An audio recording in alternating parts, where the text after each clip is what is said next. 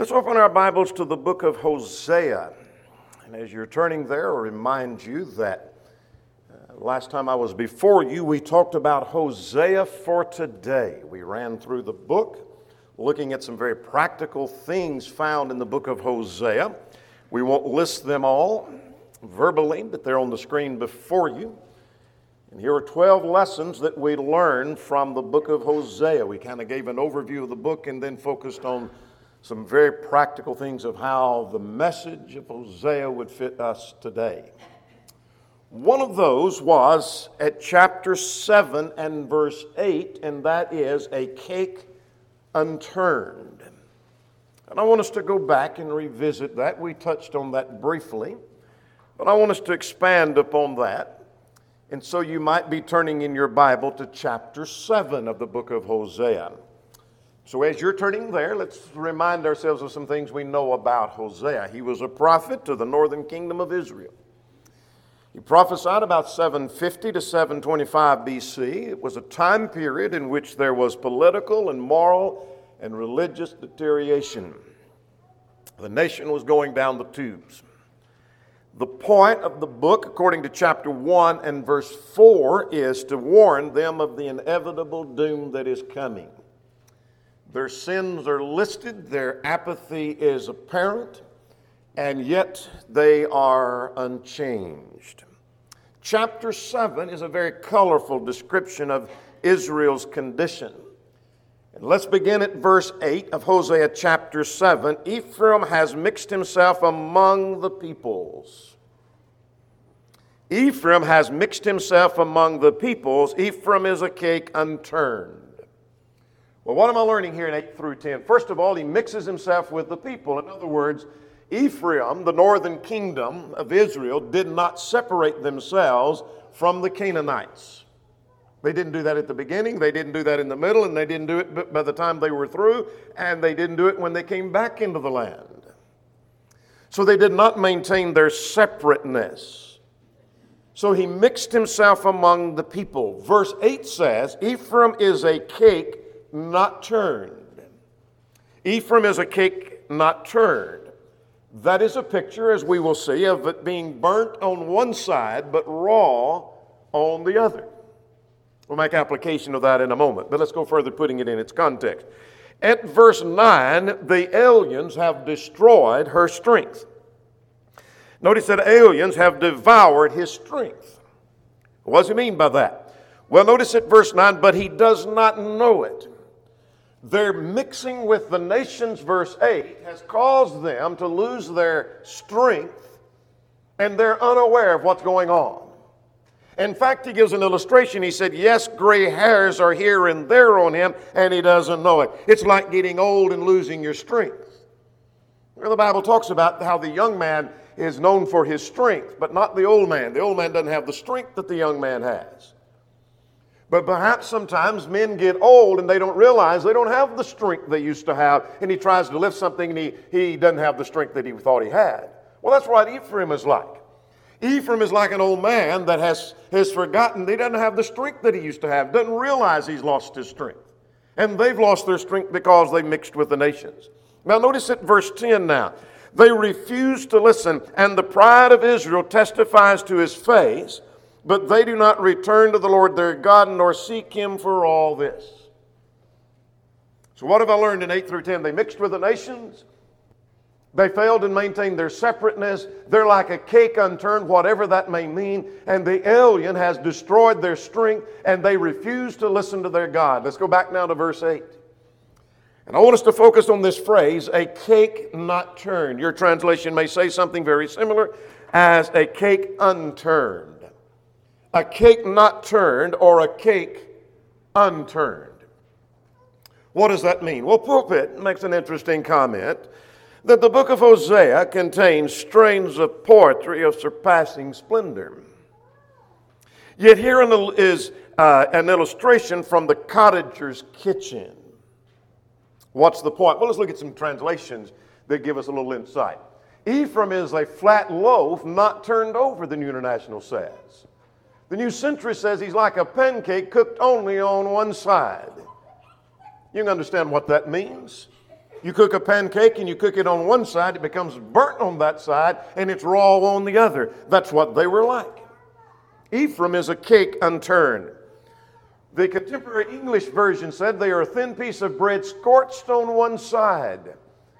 The New Living Translation says they make themselves as worthless as a half-baked cake. And so whether it's talking about a flat cake or it's talking about some other kind of cake, it's a cake that's not thoroughly cooked. And so it's partly burnt and partly raw. Here is the idea. They've overdone some things in one area while lacking in another. And what was that? They've overdone things in the matter of sin. They're burnt to a crisp with sin. But they're raw in their relationship to God. Now, there's some things we can say by application of that. So let's talk about a cake not turned. If you're so disposed to mark and underline things in your Bible, you might find that phrase at chapter 7 and in verse 8 and underline that. So when you come back around in future studies, you see that phrase that sometimes we can be like a cake not turned. Whatever that means. What is it talking about? Burn on one side, but raw on the other. Now, there are three areas where we want to make some application. Here's the first. Let's talk about sin versus righteousness. It's possible in the matter of sin versus righteousness to be a cake not turned. How so? Well, let's see with reference to Israel. Israel was involved in worldliness. There was worldliness all around them, just like the nations. We saw that in chapter 7. So go back there if you've left that. Put a marker there. That they have mixed themselves, he has mixed themselves among the people. They're among the world. They're like the nations all around them. The nations have caused them to become weak. Let's go to chapter 4. They were burnt with idolatry. They've overdone it with idolatry. Not to suggest that idolatry is okay if you have a little, but they are eaten alive with idolatry. Look at chapter 4, verse 11. Harlotry, wine and new wine enslave the heart. My people as counsel from their wooden idols. They're eaten alive with idolatry. But, on the other hand, they're raw in their devotion to God. Look at chapter 4, verse 1. Verse 1, there is no truth or mercy or knowledge of God in the land.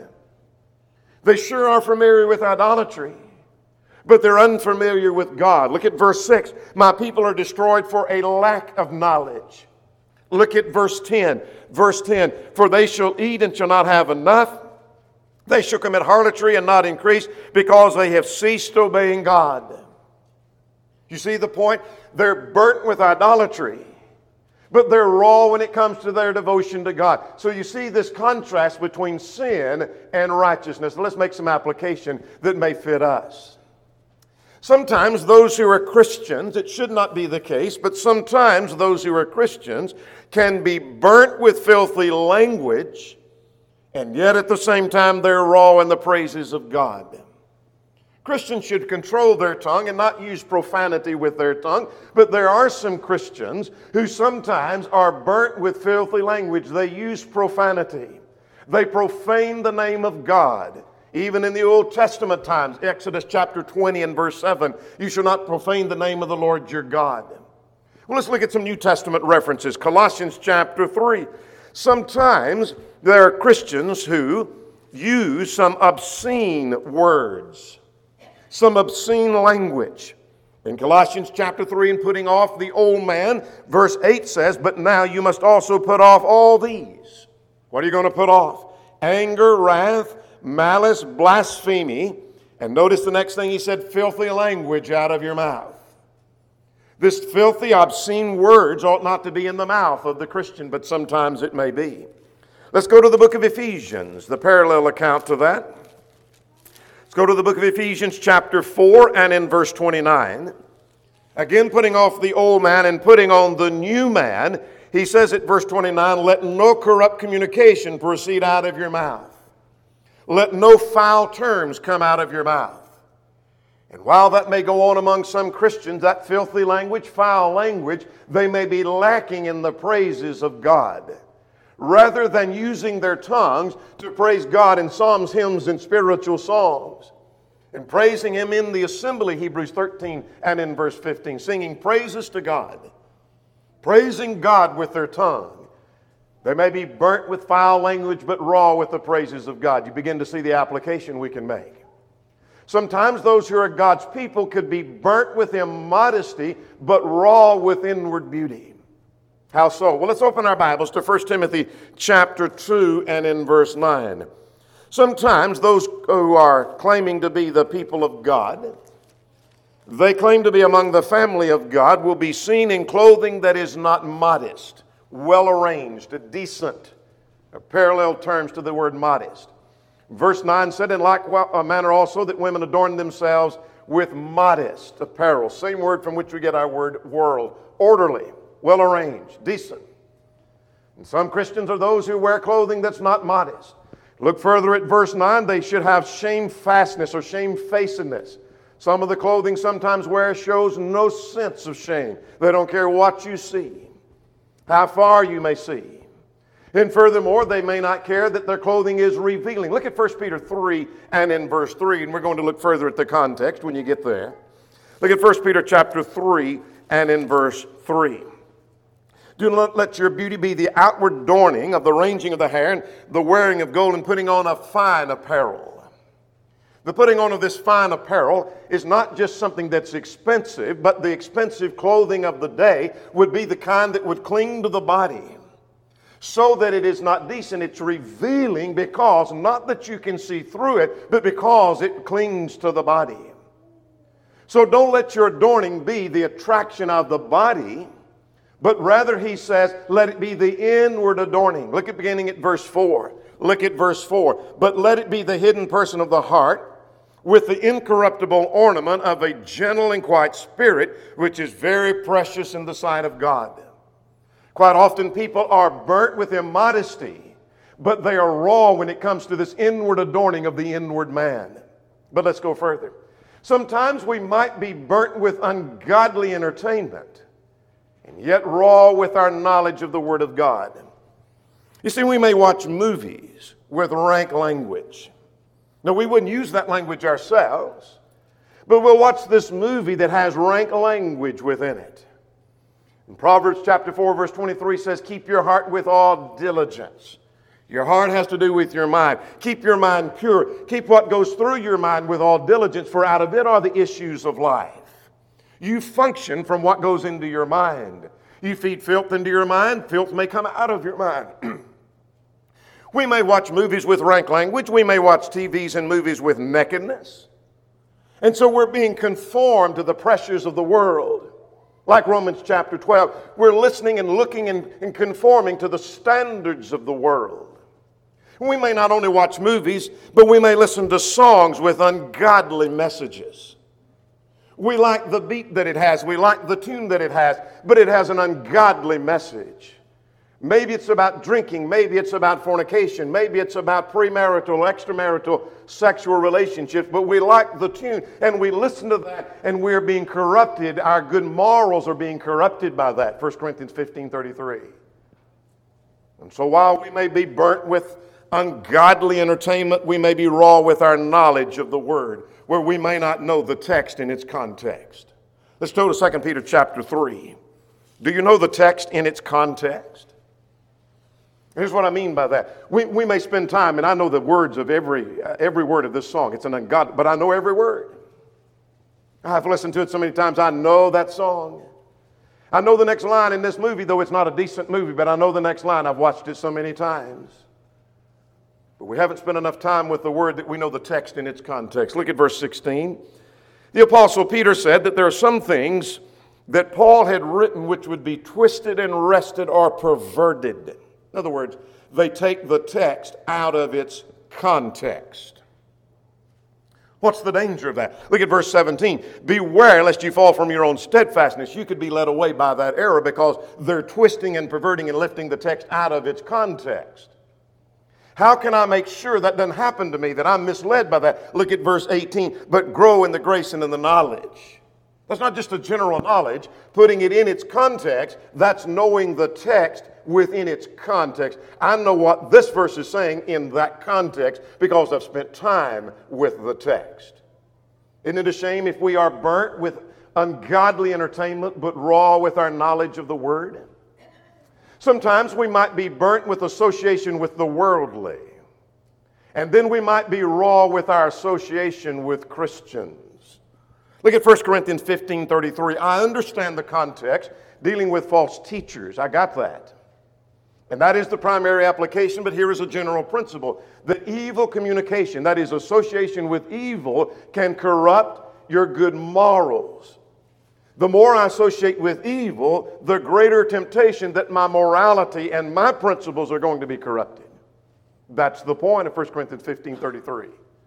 And so the warning is that when we spend a lot of time with non-Christians, even those that are ungodly, they may influence us. And yet we may spend very little time with other Christians and we let those opportunities pass. Do you remember in Acts chapter 2 that there was sometimes daily association they had with one another in Acts 2:46? And here is a point by implication. You say, I recognize 1 Corinthians 5 beginning at verse 9. That's talking about withdrawing. It is. And in that you are to withhold that association, keeping company with. And what's the implication? If my refusing to associate with them is going to hurt, so it brings them to repentance, that implies we had that relationship beforehand, is what that implies. Now, when we don't have that relationship and we withhold something that has already been withheld, it doesn't have much impact. Here's my point. That suggests that we ought to have the kind of relationship with fellow Christians that if that ends and that stops, that hurts. Isn't it a shame when we sometimes have those who claim to be Christians, they are burnt with their association with the ungodly? They spend a lot of time with the ungodly of the world. They enjoy that relationship with the ungodly of the world, but they pass by those opportunities to be with other Christians. When they're invited, they don't go. When Christians are gathered together in a social setting, they don't participate. And they let that pass by. We're burnt with one relationship, but we're raw in another. Here's another area. We might be burnt with materialism, but raw with spirituality. Burnt with materialism. Let's go to Deuteronomy chapter 6. We could be easily led astray, like Israel was warned in Deuteronomy chapter 6. The warning was that when you get into the land, you're going to have houses you didn't build, you're going to have vineyards you didn't plant, and trees that you never set. The warning was, are you reading with me, Deuteronomy 6 and verse 12? Beware lest you forget the God that brought you out of the land of Egypt in the house of bondage. He said the tendency is that could crowd out your spirituality. Furthermore, we sometimes feel greater security when we have money. If we have material things, that's materialism. Notice the warnings in Proverbs. Turn over to Proverbs 10. I want you to notice a couple of statements made in Proverbs chapter 10 and then one in chapter 11. Proverbs 10 and in verse 15. The rich man's wealth is his strong city. What does that mean? Doesn't mean all rich people. Doesn't mean all rich people have confidence in their money. But the real stronghold of the rich is his money. That is, that's where he puts his confidence. Everything is well as long as he has money. Look at chapter 11 and verse 28. He who trusts in his riches will fall. It's possible to put our trust in riches. But maybe it's that we spend most of our time and most of our attention on the material things so that it chokes out and crowds out the spiritual things, like in the parable of the sower. Luke 8 and in verse 14. We could be burnt with materialism, and yet we could be often lacking in spiritual matters. That we're not giving any attention to our growing spiritually, to our spiritual growth and our spiritual development, of adding to our faith virtue, to virtue knowledge, and to knowledge temperance. 2 Peter chapter 1. Romans 8 contrasts the spiritually minded man to the man who indeed is carnally minded. Let's go to a second area where we can see some contrast. It's possible, as we've already suggested, like Israel, we're burnt with sin, but raw in our relationship to God. We're a cake unturned. But perhaps we could be a cake unturned. We're raw on one side, we're burnt on the other, where there is a difference between part and all. What do we mean by that? Well, I want to tell you that Christianity is a balanced religion. What do we mean by that? That here is a principle of Christianity that's important, but so is this principle of Christianity just as important. One's just as important as the other. Here's what happens sometimes. We emphasize what's good and right. Now, nothing wrong with that. We emphasize that as being very important. That's essential to follow the Lord, but we might be raw in other areas that the Lord has emphasized. So what are you talking about? Well, let's illustrate with the rich young ruler. Do you remember the rich young ruler? Mark's account of that said he come running to Jesus. Tells me he's interested in spiritual things. As he got there, he said, what shall I do that I might inherit eternal life? He has an interest in spiritual things, doesn't he? And Jesus told him to keep the commandments. He said, which one? And he enumerated those commandments. And he said, all of those I've kept from my youth up. Those are very important. Oh, they're very important. Like love your neighbor as yourself and honor your father and your mother. To have no other God before you. I've kept all of those, he said. Those are very important. Since my youth I've been keeping those commandments. Is there anything else that I lack? And Jesus said, go and sell all that you have and give to the poor. Now that wasn't all that important. You see, he was burnt with one thing and he was raw with another. So let's talk about things, maybe both sides are right within themselves. It's possible, you see, I could be burnt with correction, but raw with instruction in the rearing and the raising of the children. Let's go to Proverbs, the 29th division. And in verse 15, in training and raising our children, verse 15 said, the rod and reproof give wisdom, but a child left to himself brings his mother to shame. Quite often, we are sure to tell the child when he's wrong. You made a mistake. You disappointed me.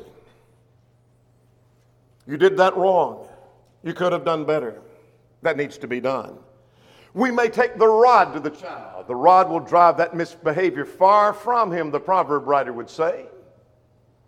And so we're very strong on the matter of correction. We tell the child when they're wrong, and yet we hardly ever take time to teach. Let's go to the 13th division of the book of Proverbs. Have you ever seen parents? Perhaps that describes you. Could that describe our dealing with our children? Look at Proverbs 13 in verse 1. A wise son heeds the father's instructions, but a scoffer does not listen to rebuke. Could it be that we're burnt with our correction? We want to make sure the child knows he did wrong, and I need to instruct him of how he did wrong. But there's very little instruction. We don't take time to teach and show them application of the principles, and here's how you live. Perhaps you've seen it, I have too. Parents that are always condemning the child, but they're never in teaching or instructing the child. We're cakes unturned. Here's another area where we may do that. And that is we're burnt with providing, but raw with time. You see, there's a great emphasis, and needs to be, for providing for the welfare of the children. If a man doesn't provide for his own, he's worse than an infidel. And so show me a father that doesn't provide for his children, and he's worse than an atheist, the text says. He's worthless. And so we give great emphasis to providing for the children. He works long, hard hours in providing for the children, making sure they have everything they need and they have their education that they need, and doing everything he can to provide for them. And yet maybe there's very little time to be with them. He's always gone. He's not there to talk to them, to play with them, to read them a Bible story, to teach them to pray. Has very little time with those kids.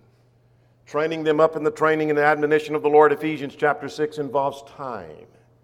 Oh, we may be burnt with providing. I'm trying to provide for my family. I'm making a living for my family. That's well and that's good, but you may be burnt there, but raw with the time you're spending with your children. Here's another area. And that is, we may be burnt with morals, but raw with family roles. The morals are important. We may stand strong and judge one's faithfulness on their moral stand, and rightly so. We look at them and we say, drinking is wrong, and you don't need to be drinking. 1 Peter chapter 4, verse 3. Immodesty is wrong, and you do not need to dress immodestly. 1 Timothy 2 and in verse 9. And dancing is wrong, you don't need to dance. And fornication is wrong. 1 Corinthians 6 and 15. If one is found guilty of one of those, we don't deem them as being faithful, and rightly so. But we may be burnt with that, and yet the family roles are treated as secondary principles. We may treat it as if, you see, whether they drink is far more important as to whether he's the husband he needs to be. See, the husband may not be a leader. Husbands are to be the head of the wife. That means he leads. He takes responsibility. He gets out front and he pulls and he goes in that direction. He leads and shows them how. Some husbands aren't leaders. But we may give great emphasis. He's not a drinker. He's not a fornicator, and that judges him to be faithful. But it may be that we treat the family role as so secondary, it's not really important that he's a family leader. She has to do the leading in the family. Some wives are leaders and sometimes get accused of wearing the pants in the family, and it may be because she has to, because he won't do a thing to lead. And so we treat that as a secondary role. Here's something else about that. Maybe the wife is not submissive and is not a keeper at home, First Titus chapter 2 and in verse 5. That's not important. That's a secondary role. See, what's important is the morals. We're burnt with morality, but we may be raw with family roles. Here's something else. We might be burnt with condemnation, but raw with forgiveness. Let's go to 2 Corinthians chapter 2. 2 Corinthians chapter 2. You remember when the fornicator at Corinth was dealt with in 1 Corinthians chapter 5. They had not dealt with him as they should. And finally they get on board and decide we're going to tell him he's wrong, and they did. And by the time the 2 Corinthian letter is written, they're burnt and raw at the same time. They're a cake unturned. Paul could very well have borrowed that phrase from Hosea and said, you at Corinth are a cake unturned. You're burnt with condemnation, but you're raw with forgiveness. Look at chapter 2. Look at chapter 2 in verse 11. He said, let's back up to verse 10. He said, now to whom I forgive anything, I also forgive. But if indeed I have forgiven anything, I have forgiven that one for your sakes in the presence of Christ. Without going back earlier in the context, he's urging them to forgive. He's repented, now forgive him. Now verse 11, lest Satan take advantage of us, for we're not ignorant of his devices. You see, Corinth was quick to tell him you're wrong, and even after he repented, they still told him he was wrong. But they were slow to forgive him when he repented. Sometimes we're quick on someone's sin. You've done wrong and you've sinned, and you need to make correction for that, and he does, and yet we're very slow to forgive. We're burnt on one side, we're raw on the other. But here's another matter. We sometimes might be burnt on divorce and remarriage, and yet raw on what a great marriage is. In a lot of places, it's just the opposite. Sometimes when we take a strong, very conservative stand on divorce and remarriage, as we do here, we could easily become burnt on divorce and remarriage. What do we mean? We contend for the truth on divorce and remarriage. And so we can quote Matthew 19 in verse 9. And we can tell who has the right to marry and who doesn't have a right to marry. And we're ready to take our stand, and we rightly should, that this person cannot be accepted into fellowship because their marriage doesn't fit Matthew 19 in verse 9. And we perhaps raise that as the standard of marriage, is whether we take the truth or accept the truth on divorce and remarriage. And yet it may be that we're not what we ought to be in the marriage relationship. But we stand true on divorce and remarriage, though. Don't discount that. I know the truth on Matthew 19. Don't discount that. We may be burnt there, but it may be the husband is not treating the wife with honor. Why isn't that just as important as standing square on divorce and remarriage? Husband, dwell with your wives according to understanding, giving honor to the wife as unto the weaker vessel. He may not be treating her with honor. He may not be treating her with respect. But he stands square on divorce and remarriage, though. He wouldn't tolerate error. He's a cake unturned. He's burnt on one side and he's raw on the other. Or maybe it's the wife that doesn't guide the house. Or maybe they're not rendering conjugal rights to one another. We see that's not important. All that matters is you stand square on divorce and remarriage. That's our conservative, solid stand. We could easily become a cake that is not turned. But here's the third and final area we want to talk about. We've talked about sin versus righteousness, part versus all. Let's talk about commission versus omission. Commission versus omission. You see, it's possible to sin by commission. What does that mean? That means I do something that God has forbidden. That's what James 2 in verse 9 is talking about. If you have respect of persons, that was forbidden by God. You commit sin. So that's a sin of commission. I do something God has forbidden. God said, don't do that. And I do it. That's sin. We all know that. It's also possible to sin by omission. It's not what I did, it's what I didn't do. To him that knoweth to do good and doeth it not, to him it is sin. James 4 and in verse 17. It is also possible to think the sin of commission is worse. And thus we minimize the sin of omission. Why is that? Possible. One reason would be one is seen and the other is not. For example, if I tell a lie and you know I'm telling a lie, that's something easily identified, but you may not know that I'm not praying as I should. You don't see that. You may not see that I'm not really having the right attitude. That may be inward.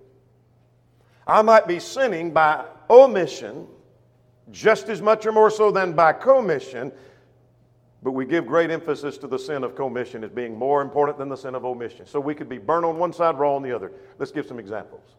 We might be burnt with lying is wrong, but raw on attendance. What do I mean by that? Well, we will not tolerate lying. We wouldn't tolerate it in our families. We won't tolerate it in our children. We won't tolerate it in fellow Christians.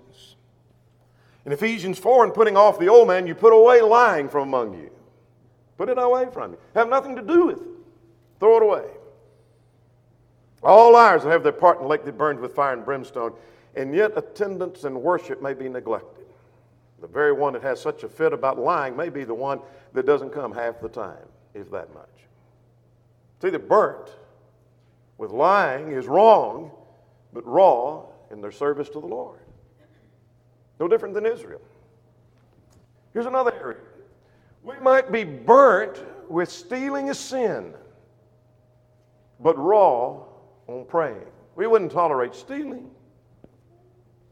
And him that stole, steal no more. It's a sin. Catch our children stealing, we deal with it. If we caught a brother in the Lord stealing, we're ready to withdraw from him. Rightly so. We don't need to tolerate stealing. We give great emphasis that stealing is a sin. And yet, it may be that I'm not praying as I should. Jesus spoke a parable to this end that men ought always to pray and not to faint.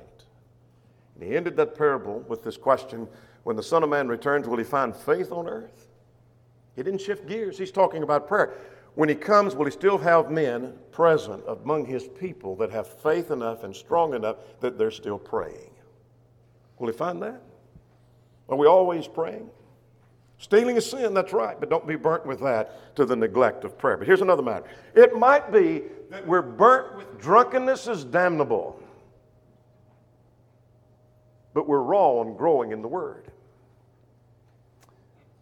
We won't tolerate drunkenness, and rightly so, because it's a sin. It's listed in the sins of the works of the flesh. Those who do such things shall not inherit the kingdom of God. And so we're ready to condemn that. Some brother is guilty, we come down with him, on him with both feet. We stomp him pretty hard over that. That's right. We need to. Drunkenness does not need to be tolerated. And yet we may be raw in our study and our growth. Are we studying? And Paul said, until I come, give attendance unto reading. Are you reading the text? Are you studying your scriptures? Are you being like those in Acts 17, the Bereans who search the scriptures daily? Are you adding to your faith virtue and to virtue knowledge? And not only growing in knowledge, are you trying to grow in all of those areas mentioned in 2 Peter chapter 1? Are you trying to grow and be better in love? Trying to grow in endurance? You trying to grow in temperance, have more self-control in the future? Are you trying to grow? Is that important to us? You see, we could be raw, burnt with fornication is terrible, and yet raw in obedience to parents. Sometimes teenagers will look around and young people look around at some of their fellow teenagers they go to school with, and they're having premarital relationships. And they want to have nothing to do with them, and rightly so, because they are ungodly people who commit that kind of sin. And so we will not tolerate fornication because it's sinful. Flee fornication, the text says. And yet we may turn around and deliberately disobey our parents.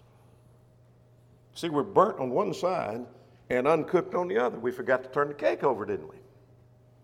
Why is one so important but the other one is not? In Romans chapter 1, enlisting the sins of the Gentile world. Now this is interesting. This is the pagan world. These were not those who were considered God. This is the pagan world. One of the sins listed in the pagan world is they were disobedient to their parents. That's what made them so sinful. And in 2 Timothy 3, that's in the context of the perilous times, the grievous times, the fierce times, terrible times, listing of all the sins that made the times so grievous and perilous. One of those was disobedient to parents. We might be burnt with hatred is ungodly, and yet we're raw in love.